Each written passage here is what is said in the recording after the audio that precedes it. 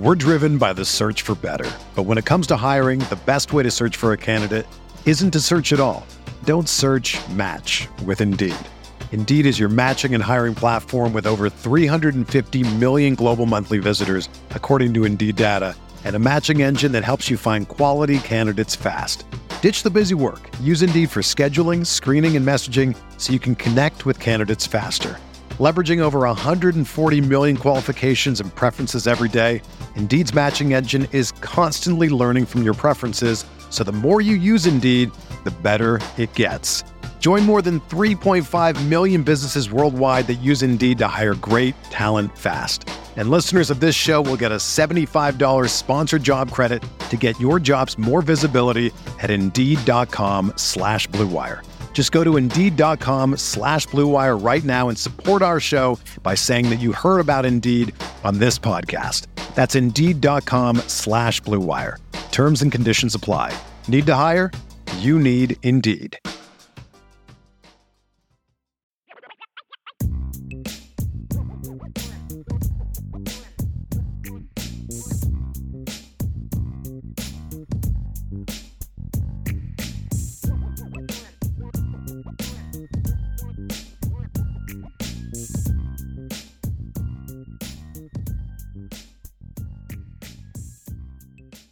Notre Dame fans, welcome back.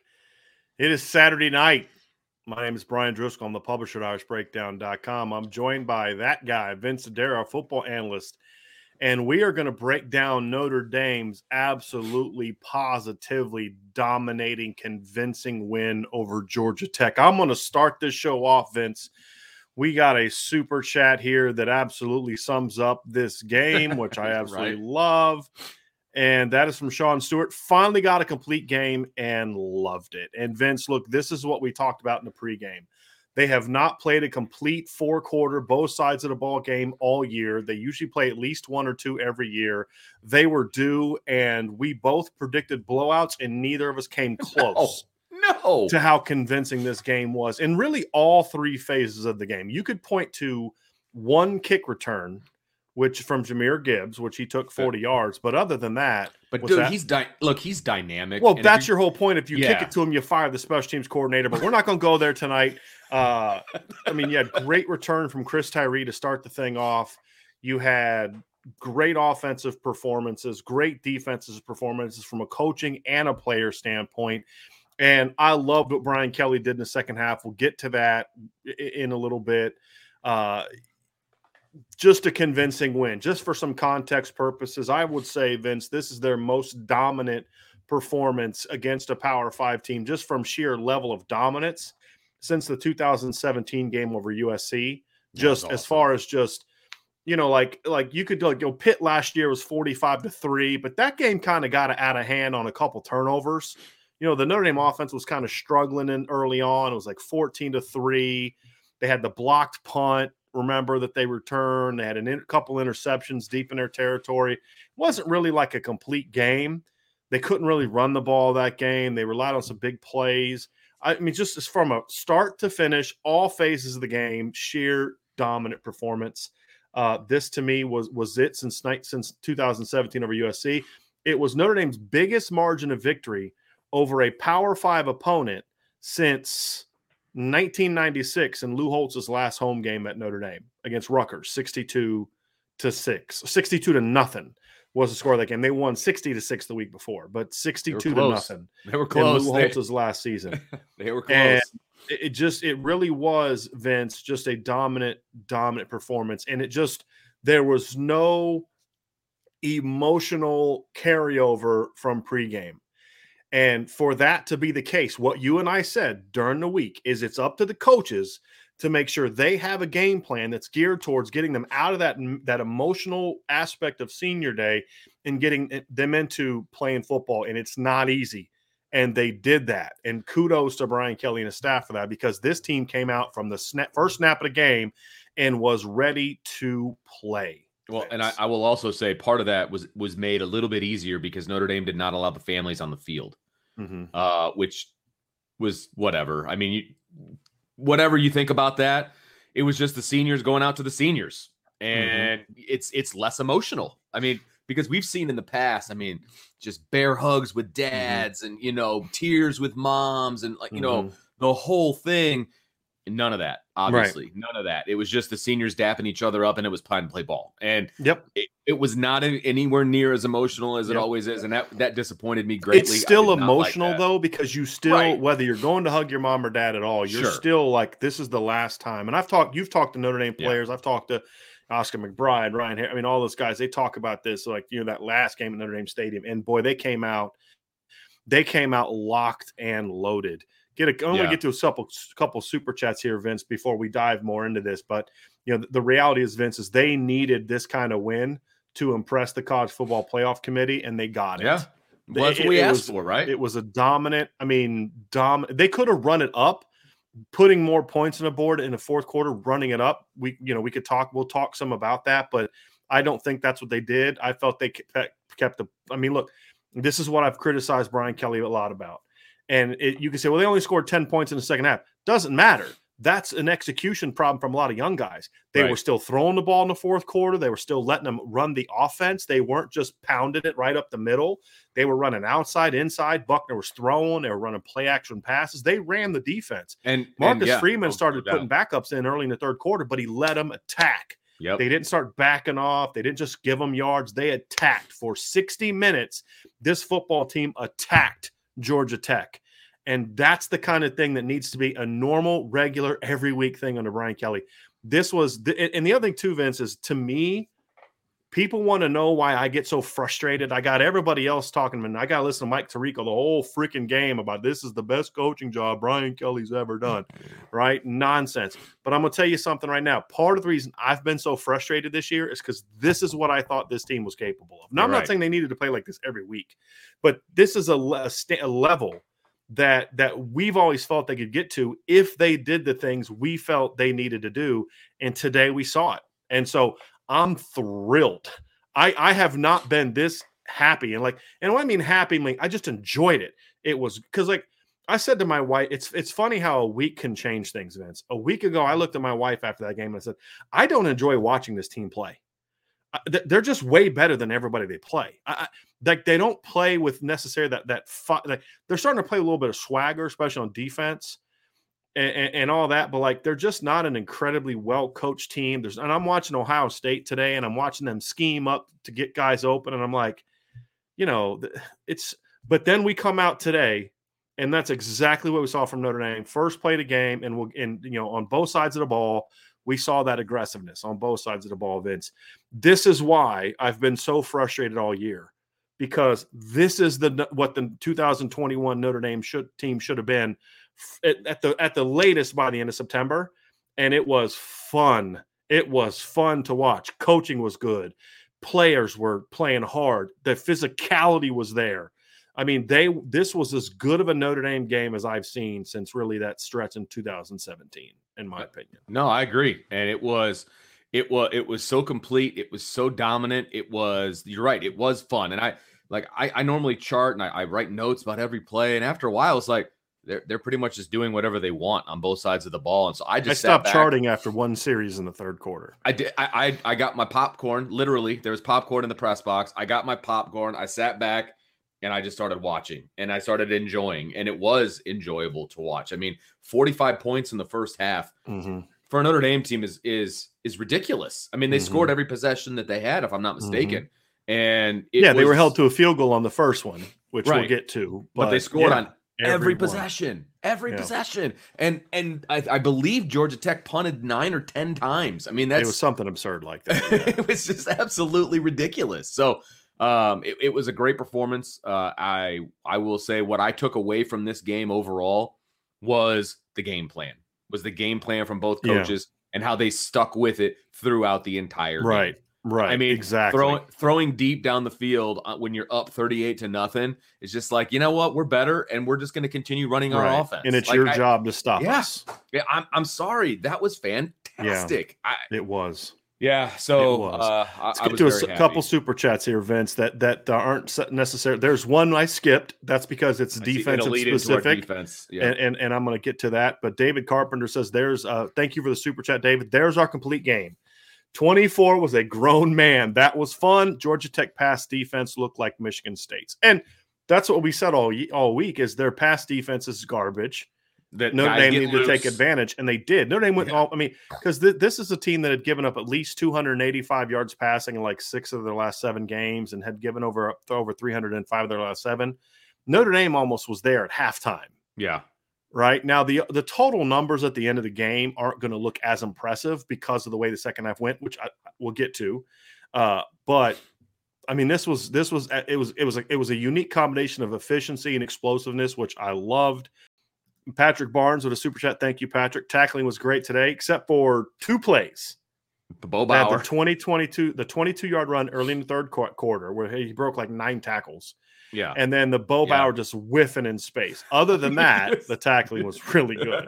What do y'all think of the O-line play? We'll get into that. Patrick seems improved. Not sure if that's due to weaker competition or improved play. It's a little bit of a combination of both, which we'll get into when we get to more conversation of the defense. But we had a couple that were related to the defense that I want to get to up here because Chris Irish Young, thank you, Chris. $5 super chat. Thank you.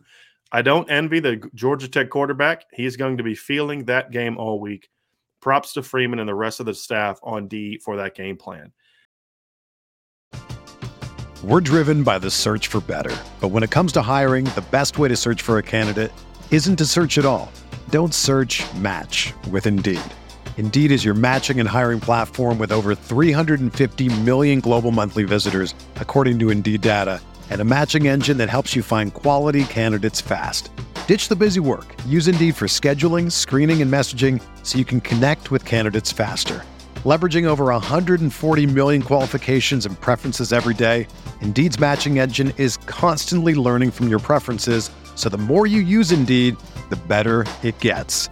Join more than 3.5 million businesses worldwide that use Indeed to hire great talent fast. And listeners of this show will get a $75 sponsored job credit to get your jobs more visibility at Indeed.com/Blue Wire.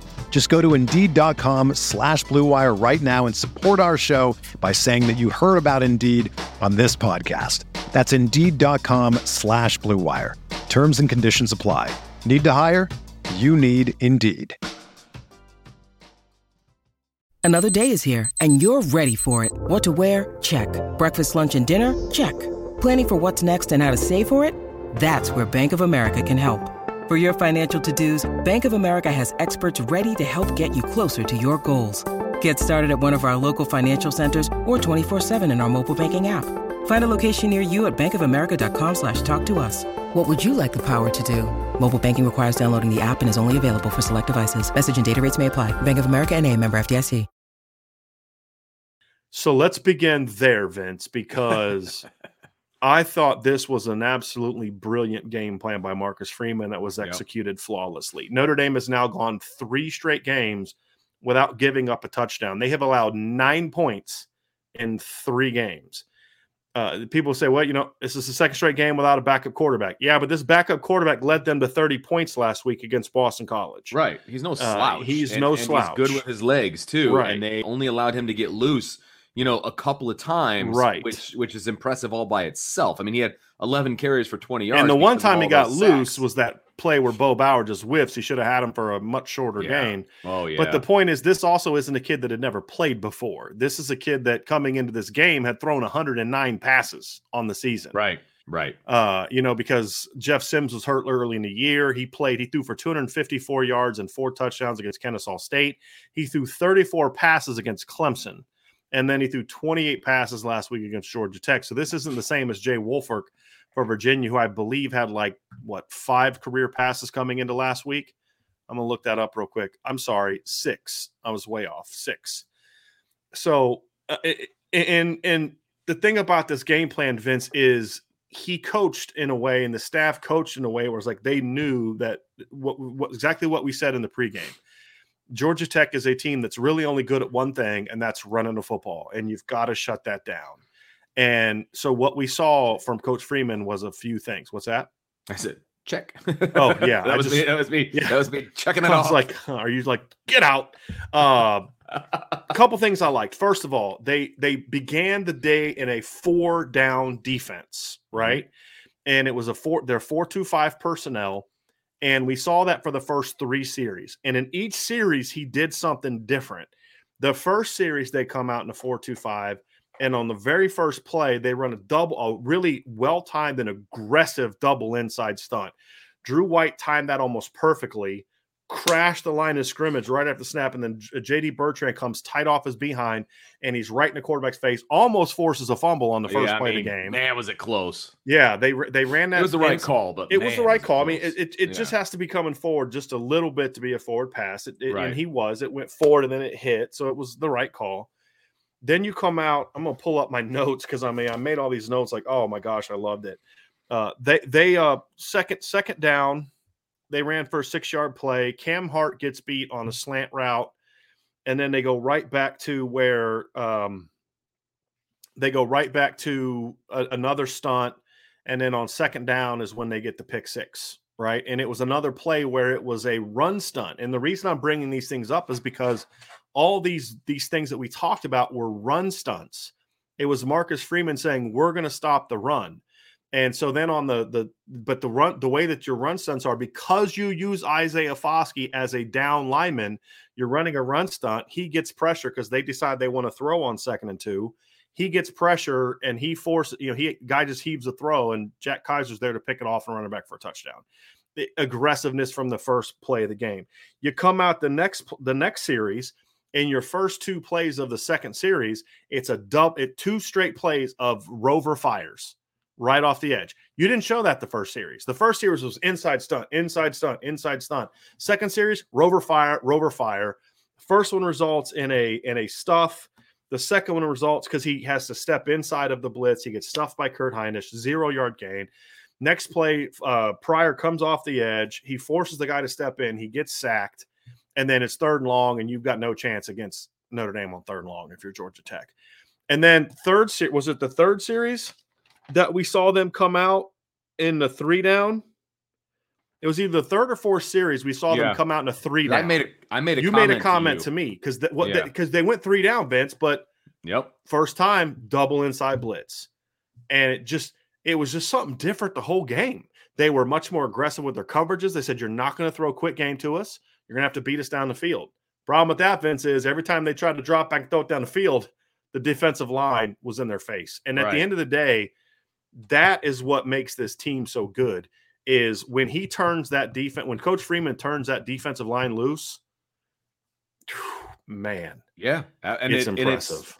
And it's not just the starters. I mean, it's the second guys, it's the third guys that come in, and they're still making plays. And again, I realize who the competition was, but it doesn't matter. They executed the plan. Can I say something about that? Please. Georgia Tech sucks. We said that all week. Right. But this is exactly how an elite team is supposed to look against a team that sucks. So it doesn't take away from the fact that the fact they suck doesn't take away from this game plan, because this is exactly what you're supposed to do to a team like that. But Georgia Tech's offense doesn't suck. Georgia Tech sucks because of their defense. This is an offense that had come into this game in the 7 previous games was averaging over 30 points a game. And they threatened to score once. That was it. And we'll get to that here in a second. So anyway, please continue, Vince. I just wanted to, because I have had some people kind of say that to me. Wow, Georgia Tech sucks. Yes, they do. I get it. Yeah. But they could have hung 90 on them if they wanted to. I mean, no question about it. And if you look at the other games that Georgia Tech has played, look, they beat North Carolina. That supposedly was a good win for Notre Dame, right? They beat North Carolina. They almost beat Clemson, who's a 7-3 football team right now, who just beat Wake Forest, who supposedly was the class of the ACC, right? Wake Forest. That's what we were told, top 10 team and all that. So look, is Georgia Tech bad? Yeah, they're not a good football team, but Notre Dame dominated them in ways in which they were supposed to dominate them, but in ways we haven't seen. And in beyond even. And beyond, I agree with you, because they did eventually take their foot off the gas. Well, now, in the right way, and we'll get to that when we get to the offense. I agree with that as well. I completely agree with that. Yeah. So this was a complete win. This was a great win, and this was a great plan by the coaching staff, and the players executed it, which is even better. And it didn't matter who was in the game. They were still executing the game plan. So speaking of the game plan, Vince, I think you're starting to really see, in my opinion, Marcus Freeman just really having just such a great understanding of what this team is and what his players can and can't do. And we're seeing him, I almost feel like, hear me out on this, okay? Hear me out on this before you. I'm talking to Vince, I'm talking to you and the people in the chat. Hear me out on this. Fair enough. I feel like the best thing to happen to Notre Dame is that it is Kyle Hamilton getting hurt. Let me explain. Because I feel like when you have a player as great as Kyle Hamilton,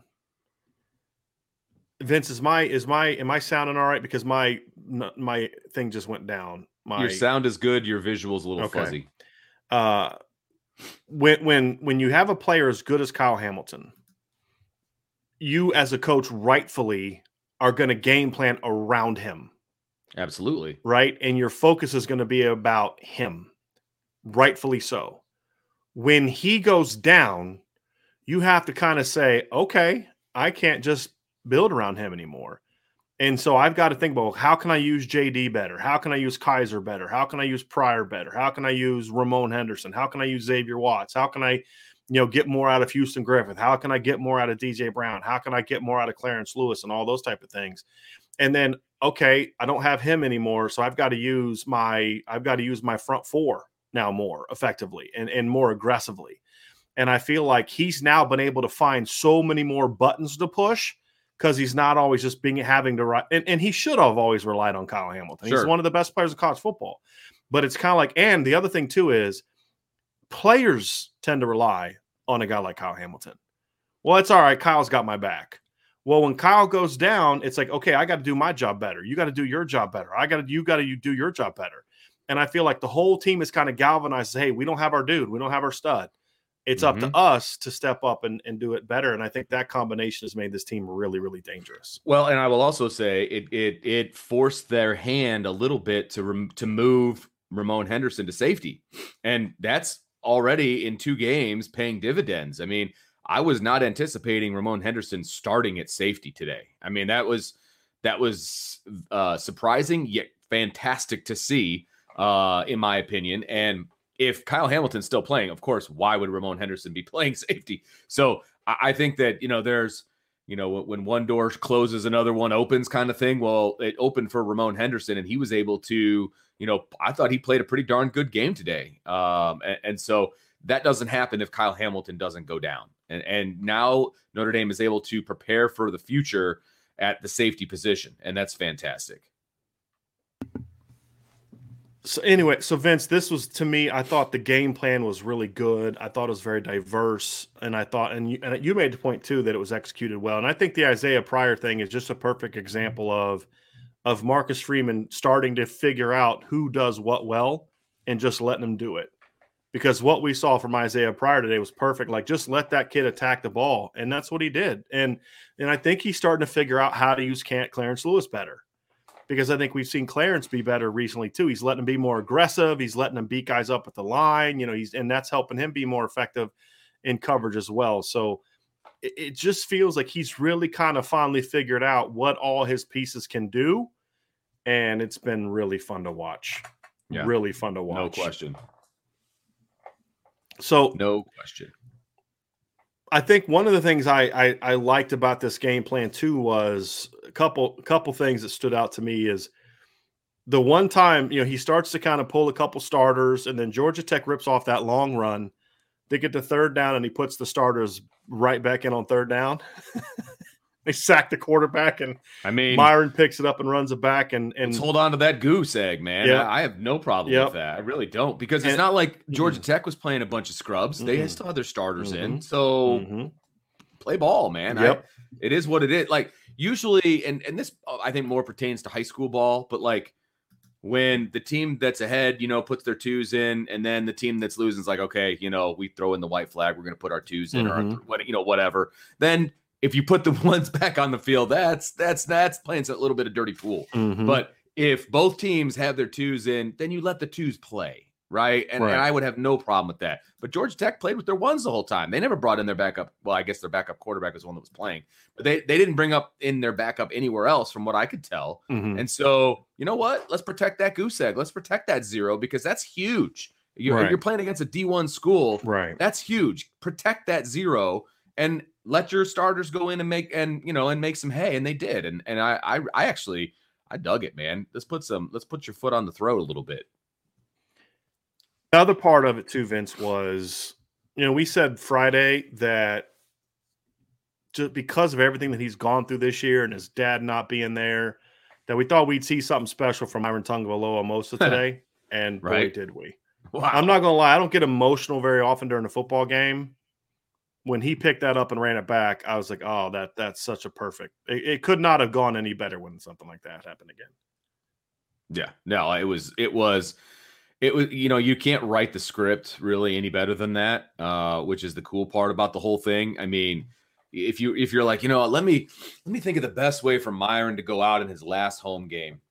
Maybe he just picks up a fumble and goes 70 yards. Okay, check mark.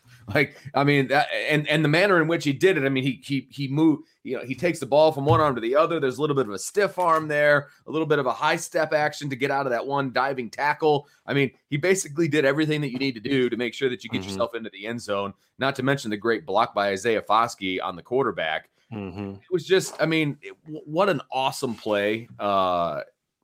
Just fantastic. And then they interviewed his mom, of course, on TV, and it's like, wow, okay. This, if you weren't emotional watching him run it back, you probably got a little emotional watching his mom talk about, how much he loves his professors, for goodness sake. Which anyone that knows Myron is like, yep, okay, yep. Exactly. I mean, that was awesome. So one of the things, Vince, is yesterday, one of the things I wrote about coming into the game was the last two games is the first time Notre Dame has not given up a touchdown in back-to-back games. First time since 2012. Well, that 2012 team did it 3 straight games. And so now they've tied it. The difference, however, is in 2012, they did it in 3 straight games. They did it against Michigan State, Michigan, and Miami. They gave up 12 points. Notre Dame has given up 9 in the last 3. So they are playing defense at an exceptionally high level right now. And that has been really fun to watch. I mean, in Georgia Tech only had 224 yards of offense. That was their lowest output. That was that. And well, let me say that the other thing too is 54 of that came on one busted play. Yeah. A third of their yards came on 2 plays in the third quarter. They had 76 yards on 2 plays. I mean, that, Vince, was an incredibly impressive difference. And we'll get into the offense too, because the offense was really good as well. But this defensive performance, like they Vince, it's kind of like Georgia Tech never even really threatened other than that one drive where the guy rips off the long run. And then that drive ended up turning into a Notre Dame touchdown, because the defense scored, the defense has scored 4 touchdowns this season. They scored 2 and they've come in bunches. They scored 2 against Wisconsin and now 2 against Georgia Tech, Vince. The 2 of the 3 best scoring games of the season for Notre Dame are driven by 2 defensive touchdowns in each game. But I will say, it was awesome that the defense scored 2 touchdowns. Yes. It was fantastic. But it wasn't in spite of the offense. No, it was completely different than the Georgia than the Wisconsin game. Absolutely. Because the way the offense played, they'd have scored anyway. You just right. You know what I mean? They just want to get into the act. I do wonder, however, if that, because you can kind of get into our message. It was funny on our message board because when we'll talk about the offense here in a minute, but they had that first big play and then sack, short run, sack, and it looks so much like what we had seen so much of the year. And I was like, oh gosh, we're gonna have one of those days again. Yeah, right. And then the defense responds with a pick 6, and it's kind of like now all of a sudden it's 10-0. You always wonder, is that the kind of thing to pick the other side up and take some of the pressure off the offense? That's not a shot at the offense. That's what good teams do, right? Is, hey, you had your drive, you settled for a field goal. Don't worry, we got you. And I loved it. and I really enjoyed that. And then the offense said, "Oh, okay, you guys want to get in the action here. Okay, now we got to step up our game," and they absolutely did. Yeah, it was. But defensively, and we got a super chat from Mike Huff. And this is why I brought up. This is why I was responding to his super chat without bringing it up when I talked about how they've given up 9 points in 3 games. That has not happened didn't happen under Bob Diaco, didn't happen under Mike Lee or Clark Lee, didn't happen under Mike Elko, certainly didn't happen on the guy that was between Mike Elko and Bob Diaco. No. So, that is – so to answer your question, can you remember a stretch with 9 points given up in 3 games? I'm sure it happened at times in the 90s or 80s. It definitely happened in 66, right? I mean, because it gave up like 12 points the whole freaking year. Yeah, right. In today's era of college football, holding 3 straight opponents, 2 of which were Power 5 teams, to only 9 points combined is a incredibly, incredibly impressive feat. So thank you for the super chat, Mike. Really appreciate that. But no, you're absolutely right. I can't remember a time where we have seen that. Michael Burke with another super chat. Thank you for that. Ryan Harris agreed on radio screaming, "Protect the goose," as Georgia Tech missed a field goal to end the half. Yeah, and it was a block. I mean, you had the block, you had a big play at the end. Yeah, but see, to me, here's why that's important. And I didn't know that Ryan said that because I wasn't listening to the radio broadcast, but here's why it's important to have that mentality to say, hey, we're going to put our number 2s back in or our number 1s back in because we're not letting up a score. That's that mindset that we talked about last week, where we talked about how it's not just that they didn't score at the end of the first half. If they would have tried and not gotten it, okay, you gave it a shot. You just, 100, minute 16, 2 timeouts. You had 85 yards to go. It happens. It's that they didn't try. Yeah. It's that mindset. Well, then you fast forward a week and it's like, hey, we're not going to just give them points. We're not going to just let them score because they're at 45-0. It's no, you're not scoring on us. Right. And then when you take that into the second half, when it's 45-0 in the third quarter, the game is over. To see them do it again, it's like, okay, that's a mindset. We're not going to let you score. It's like that scene from, remember the Titans, they don't gain another yard. If they get past the line of scrimmage, I'm pulling every last one up. You know what I mean? Like, it's a mindset. And today we saw Notre Dame play with the killer instinct that they need. And they didn't run up the score, right? They didn't. And we'll get into that here in a second when we talk about the offense. But they still dominated from start to finish because no matter who was in the game, you were playing with the same mindset. Now, offensively can change a little because if you're running jets and reverses and play actions and stuff like that in the first half, you don't want to be doing that in the third quarter. Right. Or in the fourth quarter up 55-0. But you can still run your offense. Or you still run your defense. And we saw that tonight. So, yes, Michael, it's a mindset, and it was great to see that. So, Vince, anything else to add from the defense other than just, wow, this team is playing at an incredible. I mean, Vince, they didn't even threaten really Notre Dame to score a touchdown. They didn't even threaten to score a touchdown. They really didn't. And it's great to just it's great to watch aggressive defense. I love aggressive defense. I love smart defense. I love, it was very clear that the scheme that they were using was directly influenced by what they were seeing on film from Georgia Tech. Okay. And they can just continue to run the same stuff over and over. And Georgia Tech had no answers. I mean, they were running that same blitz where Bo Bauer kind of fakes like he's dropping, then wheels around and comes in. They ran that like 5 times, right? And they were running it late in the fourth. Like they were running into the fourth quarter. As long as Bo Bauer was in the game, they were running that. And I saw Prince Collie coming downhill a few times. Georgia Tech had no answers. D-line was still aggressive. They were still attacking. Absolutely. Yep. Absolutely. No question. So it was just fun to watch. But it's a mindset thing though, Vince. It's an attitude. I don't care who's in the game. We're attacking all night long. Yeah, exactly. And I loved it. And again, it's not running it up's like bringing corner fires, right? Like, I'm sorry, you don't put your second string in and run a corner fire and drill the guy in the back. You know what I mean? Like, to me, that's like, oh, come on, man. Right. Like, you know what I mean? Like, okay, you're kind of running it up a little bit, but you still attack. And I thought they did that. And I was correct. Georgia Tech's 224 yards of offense was, in fact, their lowest of output of the season. Their previous low was 298 yards against Clemson, who has a very good defense, obviously. You saw what they did to Wake Forest today. Right. So I'd say that's pretty good. When you're holding them to 74 yards, 74 yards below what Clemson held them to, I'd say that's a pretty good day's work. And it's the fewest yards they've had in a game since going back to 2019 in a home loss to Georgia in Jeff Collins' first year. So it was a really, really brilliant performance. Last year, for example, against Georgia Tech, Georgia Tech had 238 yards at 4.0 yards per play. And today they had 224 yards at, and just really just a dominant game plan. And I'm trying to figure out what their yards per play was. Just give me 1 second. That would be 63, 3.6 yards per play. So, I mean, even more thorough domination of them than we saw from them last year. And of course, this year they held them to 0 points. Last year's defense only gave up 6 points against Georgia Tech because remember, they returned a fumble early in the game. Kyron Williams fumbled and Georgia Tech ran it back for a touchdown. Right. That was their only touchdown last year. So you've now played Georgia Tech 2 years in a row and you haven't allowed them to score a touchdown offensively. That's impressive. And doesn't hurt recruiting. They're from Atlanta. Not that a bunch of 5 stars are going to be looking at, go to Georgia Tech, but they're going to be paying attention.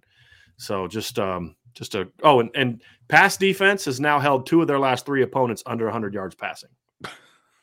Now, I mean, that's kind of a but it is what it is. I mean, it's kind of a spinny type of like, oh, you're kind of not really being honest there because of course the first team they held under 100 was Navy. And so it's still it's still there. They haven't given up over 200 yards in 3 straight games though. And so I think that was the encouraging thing for me is that we didn't see one of the fears was just giving up big plays. And to me, I mean, when I look at this team, it's hard for me to not be thrilled. Here's my 5 keys to the game for Notre Dame's defense. Number 1, get early stops. Check. Number 2, dominate the trenches, stop the run. Check. Number 3, limit quarterback run yards. Check. It didn't happen until it was 45-0. Big play. Right? Yeah. It was 45-0 when they finally led. No big plays in the pass game. Check. And then number 5, get the ball. And they got the ball. I mean, not only did they get the ball a couple times, they took it back to the house every time. So brilliant game plan. So Vince, now it's time to talk about the offense. Yeah, please. Let's talk about the offense. I know you've been chomping at the bit it's hard to hide my my love for offensive football. So but no, I will say this. Again, Tommy Rees came out and had another creative game plan. And look, we wanted him to get everybody involved. Check. He got everybody involved. I mean, we saw end arounds. We saw, in jet sweeps, things of that nature. We saw some screens. We saw, obviously the run game. We saw them pushing the field vertically. They threw a seam route to a tight end. Yeah. Two. Yes, exactly. I know. I texted you. I was like, wow, amazing what happens when you abuse the seam. Like, and they got Michael Mayer involved, on a regular basis, which was great, when the game mattered. There was nothing that I was looking for from an offensive standpoint that I did not see. Yeah. Right? Other than just better execution from your backups.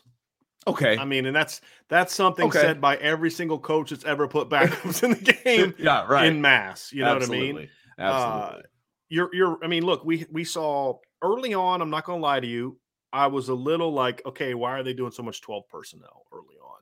But it was a setup, right? It was a setup. Yeah. So first play of the game is when we started to see that this was a little bit of a different game plan from Tommy Rees. And what I mean by that is one of the concerns, one of the things we've complained about is so much of the horizontal stretch stuff, the left to right, which makes it a little easier to defend. And one of the things we said coming into the game was you've got to do things to make Georgia Tech communicate because they will make mistakes. And we saw Tommy Rees take advantage of that. First play of the game, you've got 12 personnel. You've got Kevin Austin to the right, Braden Lindsey to the left. They run Braden Lindsey on a deep corner route. So not just a normal post corner, but like a deep corner route. And they ran, I can't remember if it was a play action or not. I'd have to go look it up. I didn't write down whether it was a play action or not. Vince, did you note whether or not it was a play action on the first play of the game? I don't think it was. But it was out of 12 personnel. But it was a slow developing play because Kevin Austin had to come all the way from like a wing position. It was a deep drag. Yeah. Yep. And so I want to. Yeah. So Chris Tyree, first of all, it's great to see him on the kick return. I'm going to pull this play up here real quick because I do want to look at this. So it was 12 personnel from a reduced lineman, right? Yes. So you had both of the outside guys were reduced. Both tight ends it was a play action. It was. I just watched it. It was a play action pass. And so the linebackers came up, and that allowed Kevin Austin time to get behind him. Then they took the backside safety away with the action from Braden Lindsey. So that opens up Kevin Austin on this deep drag route. And what was the thing we always complain about is it just seems like Notre Dame's offense never really schemes guys open. So you have Lindsey on a deep route. Mayer was to the left. He immediately releases on a slide. The outside linebacker runs with Mayer. There's this giant zone open for Kevin Austin to run through. Huge. That's scheming for success. Yep. Started right away. Didn't love the red zone play calls because they went back to some horizontal stretches and they gave up the sack. But here's something, and again, we'll have some criticism for the line, some praise for the line. The first series from the line was awful. Josh Lugg gets beat twice. He gets called for holding. But I'll say this. After that bad first series, the pass pro the rest of the game was really good. Jack Cohn had a lot of time to throw the rest of the game. It just was kind of like a bad start, but they bounced back and gave him time the rest of the game. And then you come out the second series, Vince, and you run a counter on the first play. They tried to run a wheel route on the second play, but some guys came free, and so he had to throw the ball away. And again, I'm like, here we go, right? It's like you got guys running free and all that kind of stuff. Then they get to 3rd and 5. And he went 21 personnel. Again, Chris Tyree in the backfield, Kyron Williams outside. And he ran a high-low on the boundary. So what he did was, and it's not a concept we've seen a ton this year, is he ran Mayer on an option route, and he ran Kevin Austin, who was on the same side, on a deep in cut. So if they overplay Mayer, you've got Kevin Austin coming behind him on a deep in cut. We haven't seen a whole lot. That's a vertical stretch, right? Chris Tyree has a great blitz pickup, hits the guy. Jack Cohn gets time to throw, makes a great throw. They come out later. You're at 3rd and 3, and Kristofic just gets beat up right up the field, and you gain like a yard. It's 4th and 2. There was no hesitation from Brian Kelly whatsoever about going for it. That showed me that they're coming into this game with an aggressive mindset. You know what I mean, Vince? Yeah. They go for it on 4th and 2. They did another thing. They ran levels. I was so happy. Levels is a bunch of crossers and meshes where, it's like levels of the defense. Yep. He could have gone deep to Lorenzo Styles. He could have taken that shot, but it was kind of well covered. He would have had to get it out in front of Lorenzo. It would have had to been a really good throw. But he sees Braden has got to step on a guy. So he holds on. Jack Cohn holds on to the ball long enough to let Braden clear the linebackers, and he throws it out to him for the first down. Right. But it was a little behind him. If we're nitpicking, it was a little behind him. But he spread the field. I love 4th and 2. You spread the field. Hey, we're throwing. You know what I mean? Try to defend it. You get a nice run block from Jarrett Patterson. You go for the score, right? You come out the third series. Okay, it's 17-0. You get the ball back. You come out in the third series. He goes design swing screen to Chris Tyree. That was a design screen pass. The one where he just throws a little swing pass. Tyree catches it. It wasn't a check down because Michael Mayer's blocking. It's a swing pass, goes for 9 yards, which is what? Getting one of your best athletes the ball in space. And Chris Tyree runs a dude over, gets 9 yards. On 3rd and 1, he goes 13 personnel. Reese goes 13 personnel. Put 3 tight ends and Kevin Austin in the game. Clearly they're running the ball on 3rd and 1, right? Nope. Jet sweep to Kevin Austin for 8 yards. I'm like, I'm great. And then the next play, they run play action. And it was like like a pop pass. We've been begging for this all year. Runs play action. Georgia Tech bites. And Michael, how do you leave Michael Mayer that wide open? Because it's an undisciplined defense. And when you do things like that, well-designed stuff, Michael Mayer's wide open. And I'm thinking, welcome to the 2021 season, Coach Reese. Right? Because now it's 2 games in a row. We're seeing 12 personnel, 11 personnel, jet sweeps out of 13 flipping personnel, right? Which we saw last year. It's not obvious what they're going to do. Right. It was not obvious they were running that play. And then you're seeing 12 personnel. That was the second big play. They gained 90 yards on 2 12 personnel play action passes in the first quarter, right? Because it was also 12 personnel on the touchdown of Michael Mayer. So, Vince, there was just so much to like, so much to see, so much versatility. And I could continue and go on and on and on and on about more things that we saw, but it was just, man, it was so much fun to watch. It was so much fun to watch. It was. Hold on a second. I'm looking at it. Was that a play action pass? I had it written down as play action, but I could have been wrong on that now that I'm looking at it. It was 12 personnel for sure. I'm watching the play over again. Continue, Vince. No, I was just going to say the creativity was what I loved. I just loved it. I mean, getting guys in motion, using Georgia Tech's undisciplined nature against them.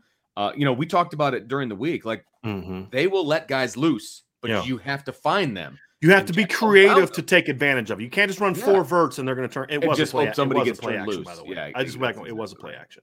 Yeah. But you're right. You have to scheme your way into that, right? Right. And right.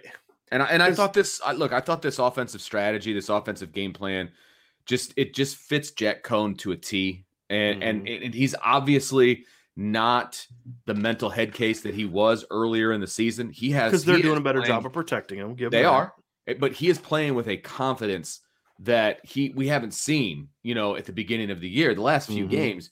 I mean, he was 15 of 17 to start the game. Yeah. 15 for almost 300 yards. I mean, 285 yards in the first half. What else, if you're not a Jack Cohn fan, and that's fine if you're not, but what the heck else do you want with him going 15? That's 88%. Okay. 88% completion percentage to start the game. And that was into the third quarter. So, and I believe, let's see, 1, 2, 3, 4, 5, 6, 7 of those throws, of those 15 throws went for first downs, and 2 more went for touchdowns. So 9 of those 15 completions either went for a first down or a touchdown. Well, and you talk about Jack, the mental part of it. Jack was so poised today. Yes. And he could have let that first series kind of get in his head, because the first sack, he's got to throw that ball away. You got a guy running a deep corner route, just throw it over his head by 30 feet. You know what I mean? The second sack, he looks away from his first read, and the guy's right in his face. There's nothing to do. The second one was not his fault. First, he's got to throw the ball away, right? Yeah, I agree. Completely agree. But then you come back later in the game. It's I think it's 24-0 at this point in time. It's the 3rd and 3, and they did it. They went to 21 personnel again with Kyron in the slot, and this time they ran a middle of the field high-low. Did you remember the play I'm talking about? The Kyron caught for a short gain. So you got Michael Mayer running a deep end cut and from one side, and you got Kyron Williams. So you got your 2 best players running a high-low right over the middle of the field. So linebackers are like, well, who do we cover? Well, they covered Michael Mayer. All right, well, Jack allowed Kyron to get across enough to where he was kind of past the linebackers. So you could dump it off to him, and now Kyron can just go do something with it. That's a throw early in the year. He throws 100 miles an hour, and he throws right now. And maybe Kyron still gets the first down, but he's got the ball where the linebackers can then rally to him. That was a great play. And then one of my favorite designed plays of the game was the screen touchdown to Logan Diggs. Oh, because they're in 21 personnel. Kyron had just come off the field.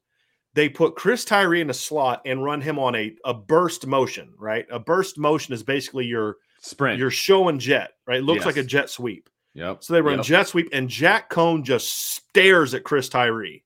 Like the whole defense. Just staring at Chris Tyree. The whole defense goes that way. Okay. And they come to a slip screen backside to Logan Diggs. I mean, and Josh got a great block down the field. And that's not easy to do, by the way. No. I'm just saying, but as a big you lineman. talk about great play design. Again, taking advantage of their lack of discipline. Jack Cohn sold the heck out of it, right? He's like, I'm throwing a swing to Tyree. I'm throwing a swing to Tyree. And just can't check down. Yeah. I mean, it was a beautifully designed play. Perfect.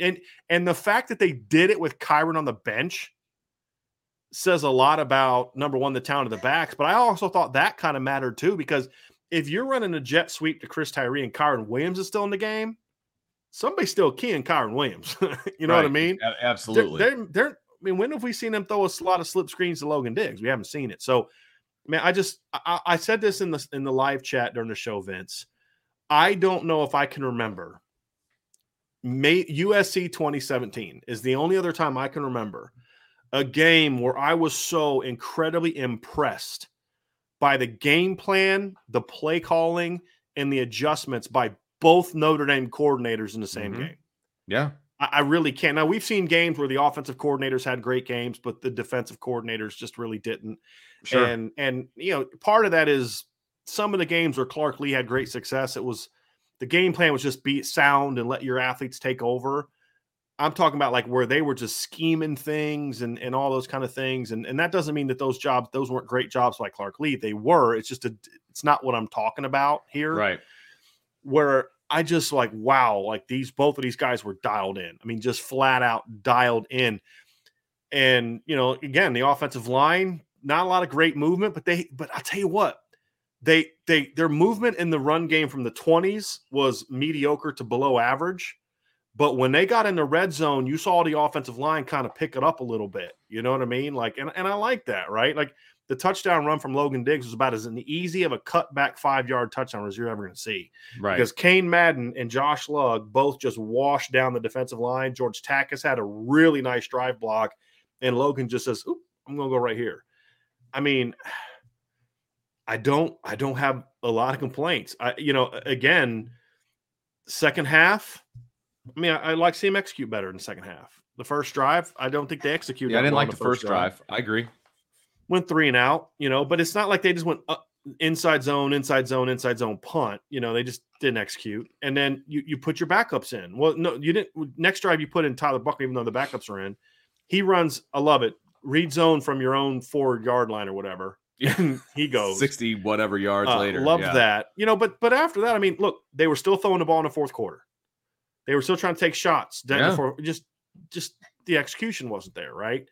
But they never stopped running the offense. And so, again, You can say, well, they only scored 3 offensive points in the second half. Okay, I can live with that, right? Because it was more about you went to your young guys early, but you let them run the offense, right? And they didn't execute, and it is what it is. And they weren't pushing the tempo like they were in the first half, which they shouldn't have. That's the other thing. You don't go tempo in the fourth quarter when you're up 55-0. Right. So I can live with the fact they only scored 3 points because, again, it's a mindset. The mindset was right. They just didn't execute well in the second half. Well, look, Brian Kelly said in his post-game press conference, he said, well, Tom and I sat down and we talked about the fact that we want to run the offense in the second half. We want to run the offense. We don't just want – where has that been? Right. Like, where has that been for the last 12 years? Somebody posted on the board, and I'm going to say this because, it's going to piss some people off, which is partly why I'm saying it, to be honest with you. But somebody said Brian Kelly definitely listens to Irish Breakdown because he talked at halftime. If you couldn't hear the proc, he was talking about we're going to play to the Notre Dame standard in the second half, and I was like, yeah, okay. He's talking about we're gonna run the offense second half. Okay, thank you. But it's like the whole game plan. It's like you said to me before it was like you should come up with a list. This would be taking arrogance to a whole new level. Yes, it would. Come up with a list of all the things we've said Brian Kelly and Tommy Rees need to do offensively, and then let's like put checks on all of them. And I thought like, no, I can't do that. But the point is this. It's not saying we were right and they listened to us. The point that I'm excited about, however, I do know that they listen to us because I have had some conversations with people that over there that makes it very clear that they're listening to our criticisms. I don't think they like them. I don't think they're trying to adopt them, but they definitely hear them. Sure. But the thing is I've seen a willingness from Tommy Rees to change more than we've seen from coordinators in the past or even Tommy Rees last year, when things weren't working, they just kind of said, well, we just got to do it better. We've seen him completely go away from what they were, adapt completely to the personnel, and we're now seeing them be such a more balanced, spread out, don't care where the ball goes. Even something like you were like because I'm on stream, so I'm always like a minute behind you. And I had texted you in the third quarter, or was it second quarter? Man, I love this game plan. And you're like, wait till you see the next play. Yeah, and they because it was the first play of the half or whatever. Yeah. and explain that, talk through that play of why it was the Kevin Austin pass. It was the Kevin Austin play. They were up 38-0, and you're like, man, we were talking about how, man, this is a great game plan. They're being aggressive. They're throwing it downfield, and I'm like, just wait for the next play, man. Yeah. And I was shocked. I'll be honest with you. When Jack Cohn stopped, he dropped back and he took a shot. I was like, and it was a design shot because you had Kevin Austin in the slot, with Braden Lindsey outside, and they were in 12 personnel, and that was clearly a design shot. It was clear because what they had been doing out of Twins is they were playing a lot of man coverage on the slot receiver, out of 12 personnel because they're playing run, and so again, that's another one. So I'm going to see if I can find that play. I don't think that was a play action pass, but I'm going to find it and find out for sure. But the point being, Vince, actually, I'm on the drive. The point being is that I absolutely love the aggressiveness that we saw from them in this game to go out and attack down the field, attack the middle of the field on the intermediates. It was really just a great, well-designed game plan that that one was a pure drop back. So they took George Takacs on motion. He ran a middle route, and Michael Mayer ran a crossing route. And you ran basically like a stop of Braden Lindsey and then just a one-on-one seam with Kevin Austin. Right. And Jack took the shot. I mean, I loved it. And I just loved it. And they brought a wide blitz. Josh Lugg went out. Kyron stepped to it. It was a poorly executed blitz, but Notre Dame would have picked it up even if it wasn't poorly executed because they saw it. They tried to bring a rover fire, and Josh Lugg and Kyron both saw it, and they stepped out to block it. So just a really, really well-designed play, attacking all parts of the field. I loved it. And here's another thing. Name me a running back group, a running back room that you would trade for Notre Dame's. We have a super chat here from Coleman Clark. Said it was so great to see a Kelly team finally put their foot on the jugular. Agree. Estime is a monster. Where the heck was he earlier in the season? Sitting behind three other monsters. That's the problem. That's exactly the problem. And somebody asked where Sibo has been. He is hurt. He's hurt, but he got passed up too. Yeah, he got passed up by Logan Diggs, but he's been banged up a lot this year. He's had multiple injuries. He had the 4-game. He was not available for 2 games. Right. And I saw a 20 walking around pregame. He was not dressed. Yeah, I didn't know if that was JoJo or if that was him. That was Sibo because there was on TV you could see him standing behind Coach Kelly. You could tell it was Sibo. It's hard to tell from the. He got hurt the week before the Virginia game on a Tuesday practice. Gotcha. He got hurt. He got some issues. So really big time. We have another super chat here from Lawrence Adams. Missed the charity event next year. We got you. Thank you because we are definitely doing it next year. Went out and spent another big thing. I don't know if y'all saw it, but some Faith Mission we hooked up today. They were awesome. They came and brought we had too much stuff for the car, and I was like, we didn't think the store was going to have as much as they had. So I called them. I said, hey, we're out here in Elkhart. Can you come meet us? And they brought a big truck. We loaded it all in the truck. So we're about 20% in of spending. Long ways to go. Yeah, long way to go. But we're doing it every day. We find we got new need and working on some other things. So we're going to get it spent, and we're going to, what I'm going to be doing tomorrow and Monday. But this has been much better the season with IB every week. 10-1 feels great. Been a wild season. Yeah, that to me is the thing is you always want to be playing better. You always want to be playing your best late in the year. And there's no doubt that Notre Dame has been playing their best even before today. Yeah. But it was just like there needed to be another level. For at least one game, Notre Dame found that gear. But I think the thing that the previous super chat brought up, Vince, is name me a team that can bring a guy like Logan or Audric Estime off the bench, and he's your 4th running back. And that's the thing. I mean, that's how deep this running back room is. I mean, the 1, 2, 3 punch next year, because I assume Kyron is going to leave, but the punch of Tyree Diggs and Estime, it's pretty solid. I mean, that's a pretty good 1 through 3, and we know Notre Dame's going to go 3 running backs, and that's fantastic. And you're not going to get a drop off when either one of those 3 guys are in. So the future is very bright in the backfield for Notre Dame. There's no question about it. Did you see the super chat at 708, by the way? No, I'll go back up and find it when you read this one. I will. Lawrence Adams, thanks for the super chat. Really appreciate it. these O&D type games are so much harder to game plan for by opponents in the future. Feels so good to see diversity and getting so many involved. Could not agree more. It was on both sides of the ball, getting everybody involved, and it was awesome. It was great. I just, it's what I asked for, and I'm not saying that they need to do what I asked for, but one of my keys to the game, I've got it written right here, is that, get everybody involved, and they did. They did in two ways. One is whoever was on the field early, you had a jet sweep to Braden Lindsay that went for 12 yards. I mean, there was that I can think of. There was a designed pass where at least one different player was the primary guy you're trying to scheme open for every skill player they played in the first half. Yeah, I agree. Kyron, obviously. Chris Tyree, you threw the swing screen to. You had a jet sweep to Braden Lindsay. You had a screen to Logan Diggs. You had the deep drag on the first play of the game to Kevin Austin, plus the other one to Kevin Austin. And then you had several plays that were Michael Mayer was clearly the number one design player.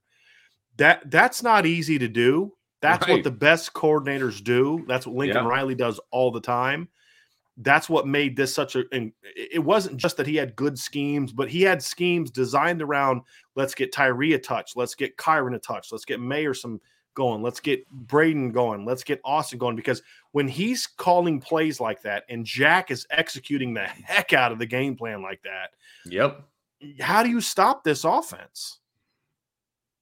And so you say, well, Georgia Tech's defense isn't very good. No, it's not. Neither is Virginia's. But this week they did what nobody else has been able to do, and that's actually annihilate that defense in a way where it was over by halftime. Right. If Brian Kelly wanted to be an a-hole, he could have easily scored over 70 in this game. Oh, easily. No question about it. No question about it. And that would have been running up the score. Yes. I'm fine with how today went. This was not running up the score, and it was senior day, so you had to put Cole Copeland in there. Yes. But they put some walk-ons in the game late that they could have maybe tried to go get another score. But at that point in time, no, that's running it up, right?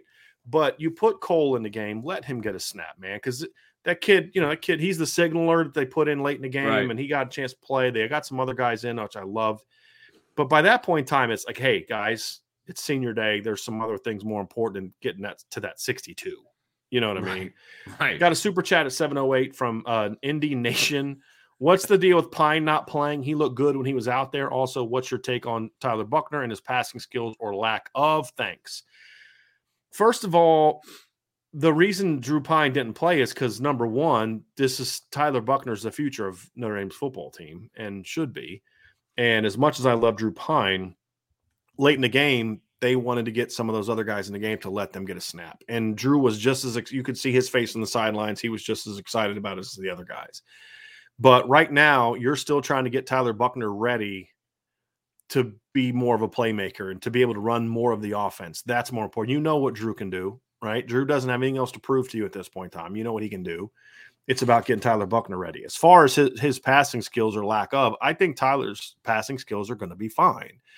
This is exactly why we told people when they wanted Tyler to start that he's not ready yet. The kid did not play football last year. He's played 1 year of high school football in the last 3 years, right? He's going to need time. This is what we said. This is why I wrote the article in the summer and in fall camp that I did to say Tyler Buchner is going to be great, but he's going to need more time than your normal top-ranked recruit. Correct. Absolutely. And so, it's not the running. The running part's easy. That's just you're an athlete or not. I mean, that's the easy part. It's the going through progressions, making reads, knowing when to throw back shoulder, knowing what spots to get open. Like he had one real bad miss on the third down. To me, that looked more like the walk-on receiver went too far inside. He's got to see that opening and kind of sit more outside. I don't actually think that was necessarily on Tyler, but he was off on some throws and a couple things like that. But I mean, that's going to come.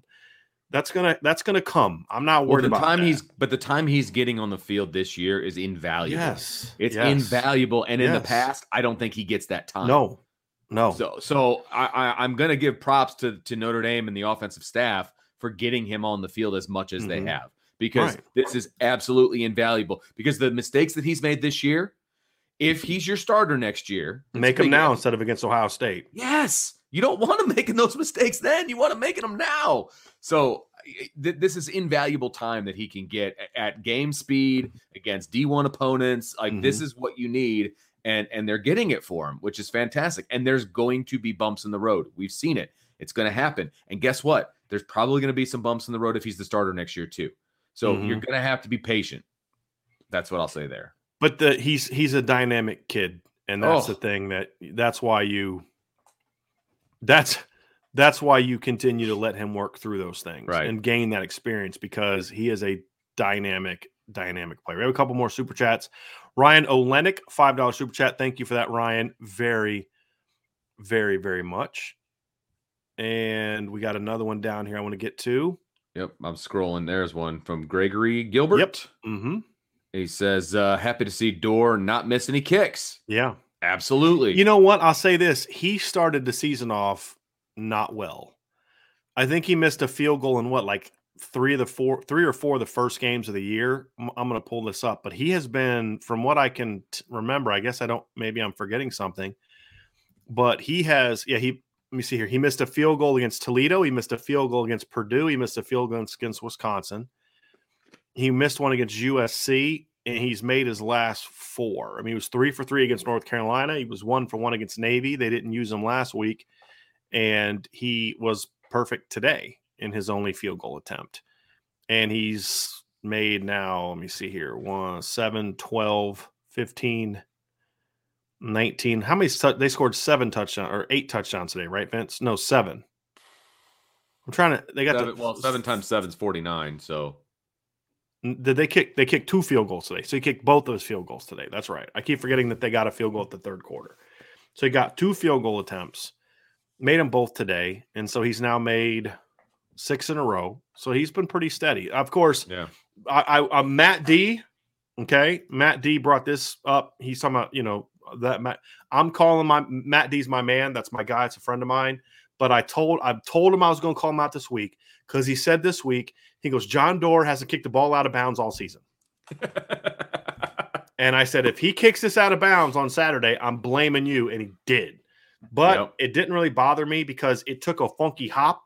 Yeah, he didn't kick it bad. Because if it was caught on the fly like it's supposed to, right, that doesn't go out of bounds. Right. But it's still put it where he's supposed to put it. Yes, I'm not blaming John Dorr. I'm blaming Matt D. The other thing too is I'd rather it go out of bounds than into Jahmyr Gibbs' waiting arms. Absolutely. I would kick it out of bounds every time and let them take it on the 35 with the way the defense was playing. So absolutely. Craig Sebring has the next one. A little Thanksgiving humor here. Thanks for the super chat, Craig. He says, hope all the Freeman haters are eating crow instead of turkey for Thanksgiving. Okay, I like that. Yeah. What? I mean, I don't want to get into that whole, because things are going now, that there weren't mistakes made in the past, right? There were. There were. And there's another one just came in, Vince, you want to go grab it. But I don't want IB to be that with each other, right? Where when people like, we were right, you were wrong. Yeah, that's not how we want to be at all. Yeah, just because, if Jack Cohn plays a bad game now and we're critical of it and he comes out the next week and it's great, it's not like you shouldn't have been so hard on him last week. The only way you can do that is if last week you said, oh, screw him, he should be benched, he's terrible, we'll never play him again. Most of us aren't that way, but Coach Freeman did take a little bit more time to really get this defense rolling than I thought. But I think the defense has been a lot better than people realize for quite a while. Yeah. And I made this point before this game. Notre Dame was given up since the Toledo. So from after Toledo game, the Notre Dame defense was only giving up 16.5 points per game in their last 8 games. Well, that's going to go down now. Yeah. And that included giving up 34 points in North Carolina. So, when I look at it, it's the defense has been ascending for a while. It's just, I think the expectations were set so high that, and this is a guy who will say, hey, can we not do this right now? Can we allow Coach Freeman to coach a game first before we anoint him as Brian Kelly's successor? Right. And now everybody's worried about him getting poached by SEC schools. LSU, right, which they should be, because they're going to want him, because they recognize what we've been saying. They're going to call. Look, an athletic director is not doing his job if he's not giving Marcus Freeman's people a call. Right. That's what I'll say there. Now, do I think Marcus Freeman's going to leave? I do not. I personally think Marcus Freeman is about more than just a quick paycheck and a head coaching job, no matter what the job is. We said that about Clark Lee, that he's not just going to take any head coaching job, and obviously the Vanderbilt job was something that was near and dear to his heart. Makes sense. I get it. Right. I think Freeman is in the same vein. I don't think he's just going to jump at the first opportunity to be a head coach. So, everybody, I think, now I could be wrong. Maybe he's on the next plane to Baton Rouge, right? But I think everybody can just relax. I don't think he's going to go anywhere right away because, look, he's recruiting some dudes, okay? And when you recruit, you become invested, okay? Now, I've never recruited before outside of going to some middle school games and trying to get them to come to the high school that I'm at, but you've done recruiting before. You become invested in these kids. You do, but at the same time, you always, at the end of the day, what's best for you and your family is always I get that. Important thing. I totally get that. Yeah. And if it was just about the money and it was just about some of those other things, if the right job comes along, he'd leave. But I don't know if the right job is the ones that are available now. Because right job just isn't, it's a great school or great. I mean, it's also about, okay, do I want to live there? Yeah. Do I want to live? Do I want to raise my Baton 6 Rouge? kids there? Exactly. That's pass. That's a real thing when you have a family. Okay. Yes. It's not just about you. Right. Yeah. So that's important. So we got another super chat down there, Vince. If you want to pull that up from Jay Clampett Investments. You want me to go all the way to the bottom? Well, we're allowed to now, Vince, because we can go all the way back up to the top. We're good now. Solid point you make. All right, Jay Clampett's jumping in with the huge super chat. Yes, thank you, sir. Thank you, Jay Clampett. You are the man. Sorry, late to the show. My memory could be screwy. I can't think of a more disruptive D lineman than Foskey has been this year. And let me just say, as I'm scouting Notre Dame and I'm an offensive coordinator and, I'm putting together my plan and I'm executing my plan on game day, never would I want a tight end going one-on-one with Isaiah Foskey in a pass rush situation. Did Georgia Tech even watch Virginia's film last week? What are you doing? I just whoa. Wow. How do you not say we're going to make someone other than Isaiah Foskey beat us? If you want to bring a tight end over to double Isaiah Foskey, okay. But not one-on-one, that man. Was and that dumb. Is not that tight end's fault. He was put in a position to fail. That was dumb. That was just not good coaching. Yeah. I'm sorry. That was really dumb. I don't understand that at all. I think there's been 2 guys, in my opinion, that I would put into Isaiah Foskey's territory. And what I mean by that, obviously Jerry Tillery had the great All-American season in 2018, but Jerry Tillery, he was great in Stanford. Had 4 sacks against Stanford and finished with 8. He kind of wore down late because he was battling a shoulder injury, which, Isaiah's been a little banged up too. But the thing that makes Isaiah unique and why I would compare him more to the 2 guys that I view as the 2 most disruptive D linemen compared to him is, to me, part of being disruptive is being disruptive consistently. Not just having a couple big games. Jerron Jones still had the most disruptive game of any defensive lineman that Notre Dame's had. And, when he had that 5-sack game against Miami in 2016, which I think a lot of people forget about because we've all tried to, erase that whole season from our memory bank. But the 2 guys that I would say he's on par with are Sheldon Day in 2015 and Stephon Tuitt in 2012. There you go. And the reason the reason I'd say those 2 guys is Sheldon never had a monster game that year. Sheldon in 2015 finished with 15.5 tackles for loss. He only had 1 game where he had 2.5. He had 3 other games where he had 2. But it was 1, 1, 1, 1, 2, 2, 0, 2.5, 1, 2, 1, 0, 1. He was disruptive every game. And Sheldon that year too was money. When they needed a stop, he was a guy that oftentimes came up with a stop. And I thought Tuitt was that way as well, Vince. He just was consistently disruptive. And that's the thing about Isaiah.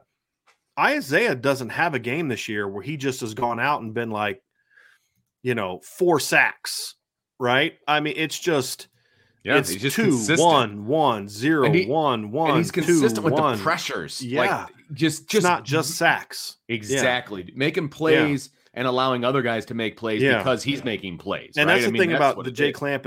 He didn't say, I can't remember another guy having more sacks than Isaiah Foskey. Right. It's disruptiveness.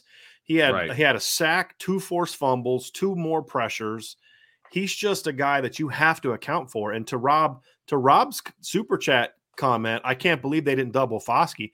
Amen, dude. Like, I'm with you, Robert. I mean, how do you not look at what Virginia and said, hey, we're going to make Jason Adamiola beat you, make Myron beat you, make Kurt Hinish beat you. Now, look, here's the deal. They can, and they will. But you at least got to feel like, as a coach, I did my job to make sure we at least took that dude off out of the game plan.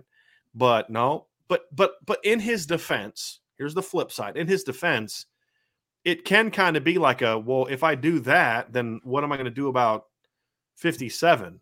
What am I going to do about 95? What am I going to do about 41? And now that Riley Mills is starting to really peak, what about 99? Oh, who led Notre Dame in sacks today? It was Foskey, right? Nope. Oh, was it Adamiola? Nope. Myron? Nope. One of the linebackers on blitzes? Nope. Kurt Hinish? Nope. Howard Cross. Howard Cross had 2 sacks in this game. I mean, it's like, it doesn't matter who you put in. Remember the series where they had a 3rd and 2, they went false start, and then they had a delay of game. If they don't get a false start on that 3rd and 2, Jacob Lacey just crushed some guard. He was about to blow that play up. I mean, Jacob just beat it. Do you know what play I'm talking about, Vince? This first half. And it's like, because they had 2 consecutive penalties, right? Yeah, you had a false start on 3rd and 2. On that false start, if they don't blow the whistle dead, Jacob Lacey had just destroyed a guard. Yes, absolutely. And was about to blow that play up. It's kind of like, you might have been better off with the false start. Yeah, now, of course, you couple that with a delay of game, which didn't help. But the point being, Vince, this is what makes this D-line so good. You can take a guy out, and it won't matter. Right. It didn't matter last week against Virginia. They took Isaiah Foskey. He didn't have any sacks because they double teamed him the whole night. Guess what? Notre Dame had 7 sacks. By the way, Notre Dame now has 38 sacks on the season. That is a record under Brian Kelly. Is it by really? 4? Wow, I didn't realize 34 was the high. They had tied that twice. They had 34 in each of the last 2 years, I believe. They had 31 last year. Excuse me. They had 34 in 2019 and 34 in 2018. So it was back to back, but it was 18 and 19. What's the overall Notre Dame record? I don't know. I would imagine it would be a year in which Willie Fry and Ross Browner were playing together. Were they keeping sacks back then, though? I think Lou would have those numbers. Like, Lou would always kind of talk about that. So I imagine they kind of went back and did that. Gotcha. But I don't know. I mean, it's of course. I think there was a year under Davey or Holtz where they had in the 40s, I believe. Okay. I have to go back and look. They're in that would have been, believe that, meaning I believe Lou had told me that at one point in time. Okay. But that's why he was the GOAT, and I know, I'm not, because I have to think about it. But he would have just almost reached for my phone and was like, I did that today. No, seriously, I did that today. Yeah. When I was writing about the 38 sacks in my article and how it was the most since that at that moment. And then when I was thinking about when was the last time they beat a Power 5 by 55 or more, I literally picked up my phone to text Lou. Yeah. And then got because sad. Anytime that you start a sentence with when was the last time. Yeah, that's my first thought. My first thought is to call Lou. Absolutely. Yeah, exactly. And no doubt. But they have 38 sacks now. And the previous record was 4. So in 11 games, they have surpassed the numbers of any team that went to play 12 or 13 games since Brian Kelly arrived. They had 33 in 2012, which was a pretty good year. They've got 38 through 11 games this year. It's been impressive. Some of the things that Marcus Freeman and Mike Elson, Marcus Freeman this year. I think that's a good combination too, because Marcus wants to be aggressive and Elson wants to turn his guys loose. Yep, no question. Boy, it's no question. When you need mealtime inspiration, it's worth shopping Kroger, where you'll find over 30,000 mouth-watering choices that excite your inner foodie. And no matter what tasty choice you make, you'll enjoy our everyday low prices, plus extra ways to save, like digital coupons worth over $600 each week. You can also save up to $1 off per gallon at the pump with fuel points. More savings and more inspiring flavors make shopping Kroger worth it every time. Kroger, fresh for everyone. Fuel restrictions apply.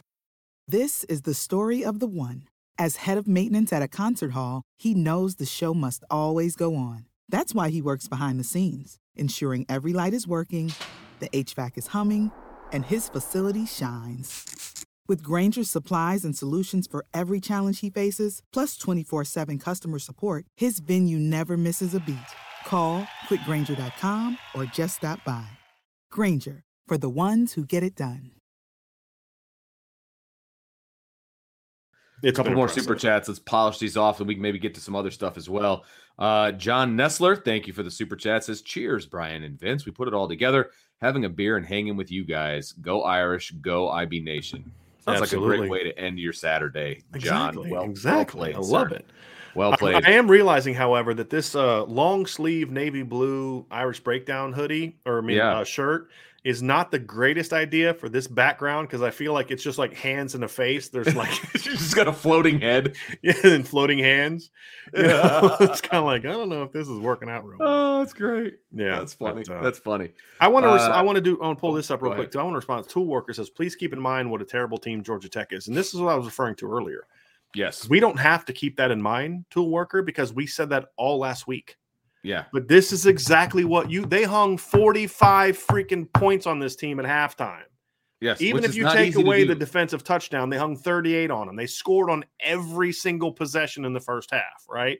This is what great teams do to bad teams.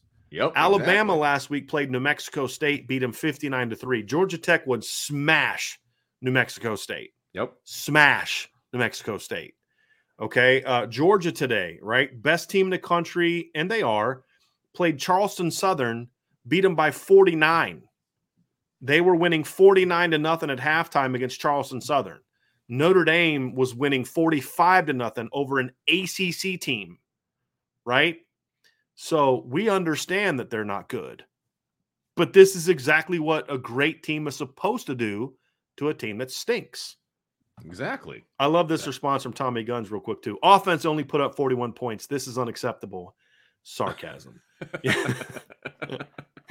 Hey, very well done. I said they were going to put up 43, I want to say. 42, yeah, I said 45. So yeah. What I meant to say on Saturday was that's the halftime score. Yeah, that's the halftime score.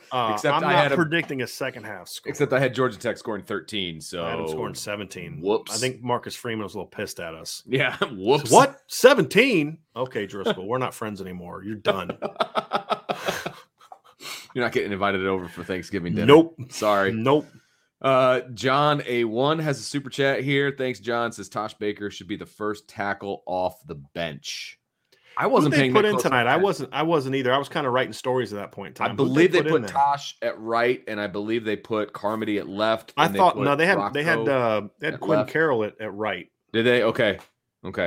That's the only I saw Quinn Carroll, and the other thing I noticed was I saw Rocco Spindler getting in there. I saw that as well. And I thought the couple times I watched him, I thought he was pretty good. That one run that Chris Tyree had, Rocco was going up against a big old joker and pushed him off the ball.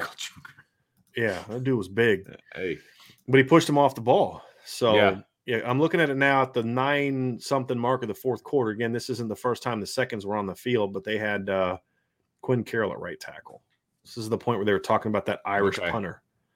Yeah. They really went deep on the Irish punter. Yeah, they really did. Yeah, Quinn Carroll was at right, and Carmody was at left. He's not a tackle.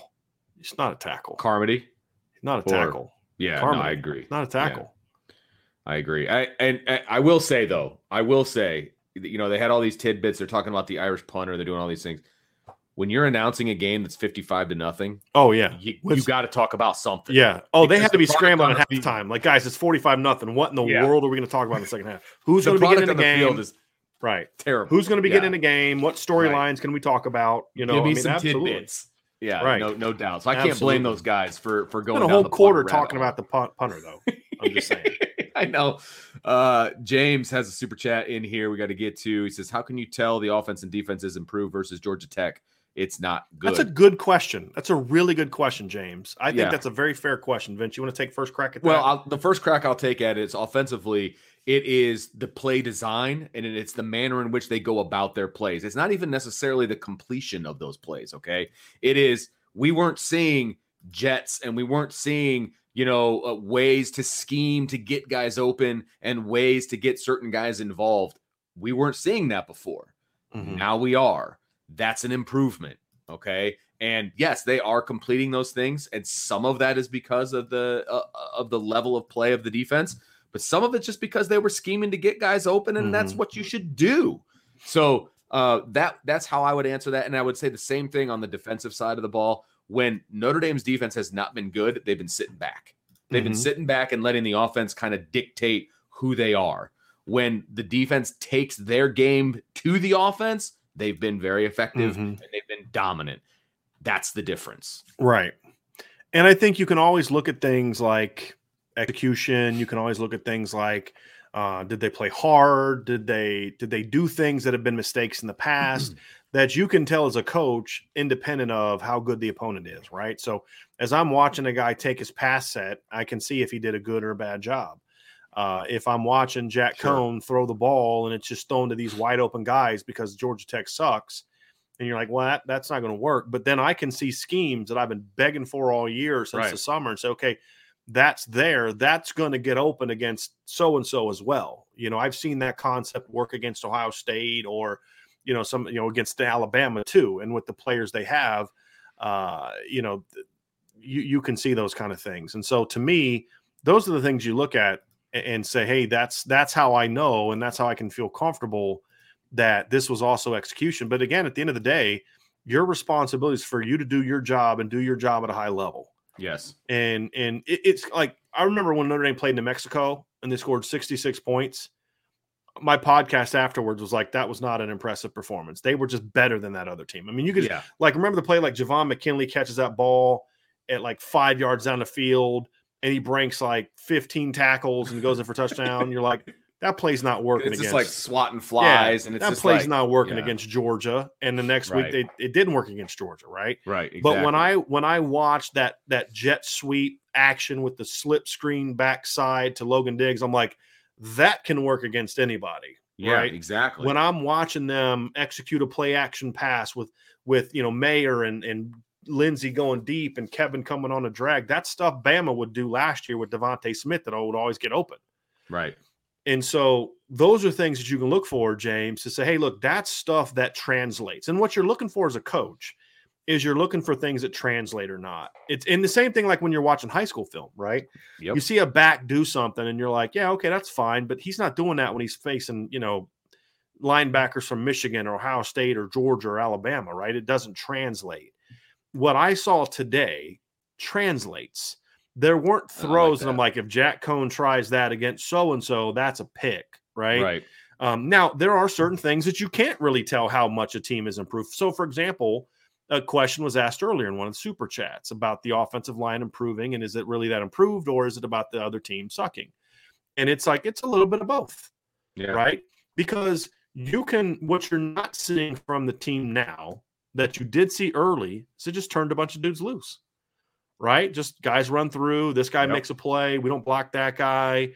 Not finishing off blocks, not staying engaged.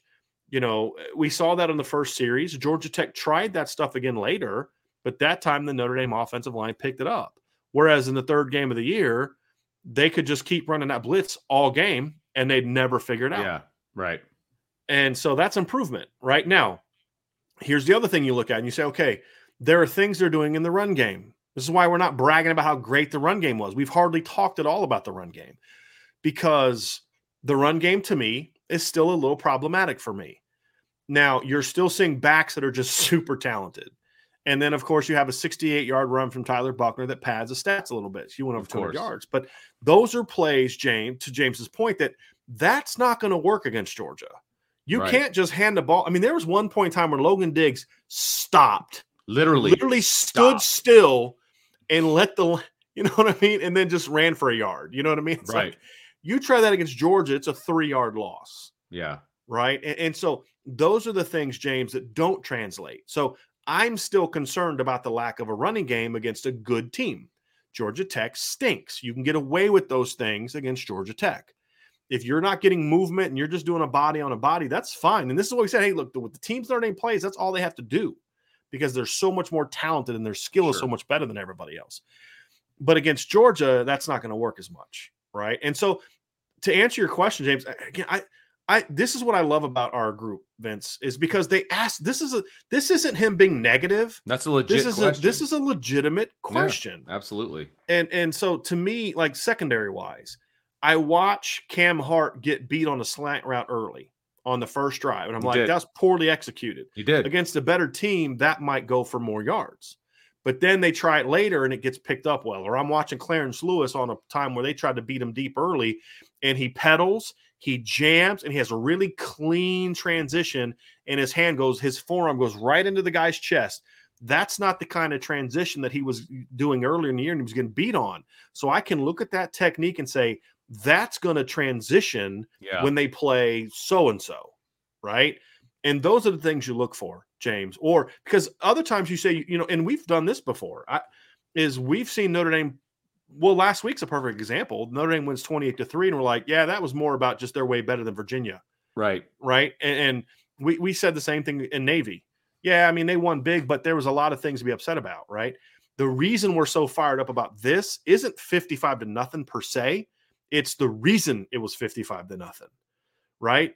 It's that you saw execution, you saw creative schemes, you saw versatility, you saw diversity of personnel, diversity of, I'm attacking stretch one play, I'm attacking horizontally the next. I'm doing levels on 3rd and 4th down that we haven't done all year because it wasn't as predictable. Like in the past, we could tell. Well, they're in that. They're going to be doing this. Yes. That's just not the case. I would not have predicted 2 to 12 personnel play action passes that would have covered 90 yards, right? And you say, "Wow, Georgia Tech sucks." Yes. And I don't know if it's going to be that wide open against a better team, but it's going to be open. Right. So maybe the 52-yard touchdown to Michael Mayer doesn't go for a 52-yard touchdown. Maybe it goes Georgia. for 20. Maybe exactly. Yeah, exactly. You're stretching the field. Yep, absolutely. Exactly. But the 51-yard play to Kevin Austin maybe does because you get a one-on-one down the field and you're able to do that. So absolutely phenomenal question, James. Absolutely great question. Great question. Jack Pothast. Jack asked, first of all, thank you, Jack, for the super chat. He says, odds of making the playoffs, chances against Georgia. Well, Jack, part of the odds of Notre Dame making the playoffs have to do with the game that I'm watching right over here with Utah in the red zone, and it is 0-0 right now against Oregon. Cincinnati got a big win tonight, which helped. Yeah, them. They really did. I thought they were going to struggle today. They smacked SMU. That was a statement game for Cincinnati. I'll give credit where credit is due. That was a statement game for Cincinnati. So, touche to them. That was impressive. And Utah just scored. So if Utah can hang on to this lead, Jack, the odds go up for Notre Dame. But I would say if I was a betting man, scale of 1 to 10 kind of thing of Notre Dame making the playoffs, I'd still put it at like a 3 right now, 3.5. But there's a chance, right? But they still need some things to happen ahead of them. So I think there's a greater chance than you do. Do you really? I do. Okay. Because they're automatically going to go up to number 7 this week because Michigan State's out. I agree. They're going to go up to number 6 the following weekend at worst because Correct. Ohio State and Michigan play. Correct. Right. And so then you still have one more remaining game of teams that are ranked both ahead of them. Alabama has not impressed me. They almost lost today to Arkansas. I would say they almost lost, well, it was a touchdown but it was competitive. Game. It was competitive. Their last touchdown, I don't think was a touchdown, but that's a different situation. But like they're not able to stop Arkansas, right? Georgia's better than Arkansas, obviously. Sure. So I'm not convinced that Georgia's going to first of all, Bama can beat Georgia. Of course they can. I mean, Bama, when I say I'm not impressed by Bama, it's relative to how good Bama's been in the past, not everyone else, right? Yeah, right, exactly. It's a very vulnerable defense. Their offense is good, but their offensive line can get exposed at times by really good fronts, and Georgia has a really good front. They have clearly one of the 3 or 4 best front sevens in college football. I'm not ready to just say they are the best because, again, as I've said, they haven't really played any good offenses in good offense line, but they're clearly one of the 3 or 4 best in college football. So I don't know that game's I think people are assuming that's going to be a close game. I don't think it's necessarily definitely going to be a close game. Yeah. And I still believe a 2-loss Bama team doesn't get in over Notre Dame. Now, they still may get in if other things happen, but I don't think they're going to get in over Notre Dame. So now if Bama loses, that gets you up to 5, correct? Yeah, and then Oregon loses. So now you just need one of Oregon, Cincinnati, or Ohio State to lose. I don't think any of those, because here's the thing. If Oregon does hang on tonight, barring Utah losing next week to Colorado at home, they're going to get a rematch in 2 weeks. Sure. Because if they beat Colorado next week, I think they clinch. split. I think it's very similar to the Oklahoma State situation. Yeah. I think Texas, that's Oklahoma had it. Remember that they had that 1 year. Yeah, I think that'll end up being a split, and I think the Oregon Utah game will end up being a split. So, no, I think it's my prediction. But right is there, Notre I Dame, don't think the way this season has been, none of that's far fetched. I think Notre Dame ends 5 at 5. It That's could. I think it could. I'm not saying they're going to get in. I'm a little bit more. I don't think as much craziness has to happen as you do because a lot of it's already happened. Right. I mean, you've had 4 teams ranked ahead of Notre Dame just flat out lose in the last 3 weeks. You're right. Just flat lose. You're right. And then chances against Georgia. You want to tackle that in let me see how Notre Dame plays next week 10 minutes Stanford. or less. No, I'm just not ready to go there yet because Okay. I want to number one, I want to see how Georgia plays against Georgia Tech next week. And I think that's a really good point. They mentioned that on the TV broadcast today. And we talked about this during the week as well. It can't be the be-all, end-all, okay? But it's a point. It's a data point that you can discuss. Data point. That's right. It's a data point you can discuss because it's 1 week removed.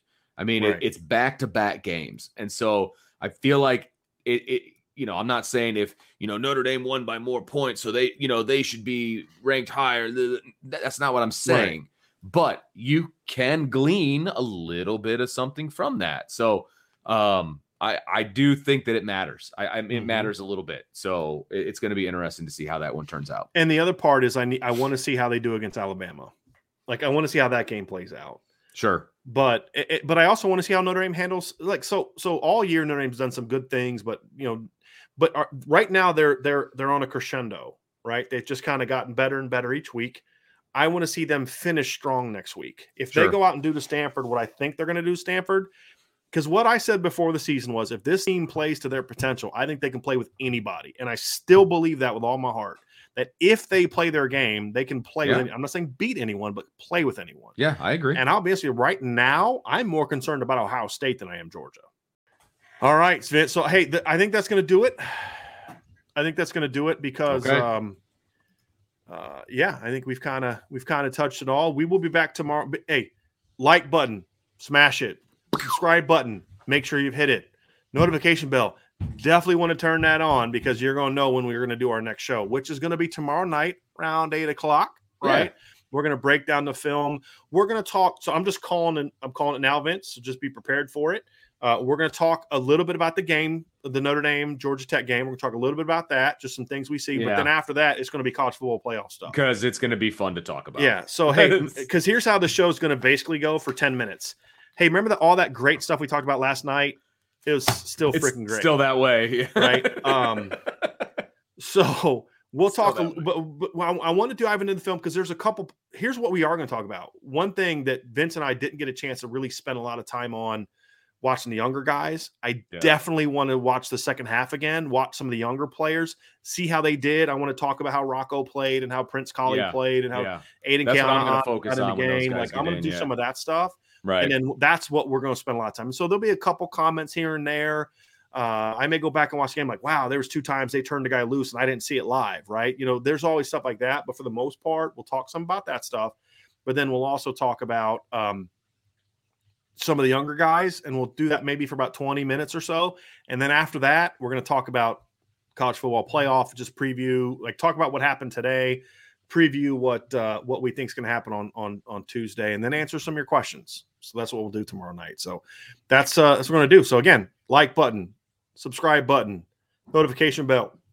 Sign up 5-star for the review. message boards. Absolutely. Listen to podcasts, 5-star review, and enjoy the rest of your night. Have a great. Actually, we just had a couple come in real quick that I want to get to. Dennis Rydell said, "Sorry, missed you guys on Wednesday. Thank you for this, Dennis. Had to work. Well done. Go Irish." Thank you for that, Dennis. And the Connor Patton, thank you for your super chat as well. Glad to see the show growing. It would be great to see both the program and this show go to the next level. I agree completely, and I think those two things would go hand in hand. I believe so. I think that's a great comment. We appreciate all of y'all very much, and we're gonna have a good night. Why is Tommy Guns telling us we can't go yet? Did he have a super chat that we didn't get to or something? No, I think he just doesn't want us to leave. Doesn't want us to leave. I think that's really all there is. But that's why you have. That's what the message board is for, right? Yeah, like we're gonna still be right. talking. Well, I'll still be talking on the message board. Vince has 5 little chitlins he needs to go round up upstairs. I can hear him jumping around up there, but I'm going to be on the message board the rest of the night. So appreciate everybody being here with us tonight. Have a great rest of your night. Enjoy the football that's still being played, and we will talk to you again tomorrow.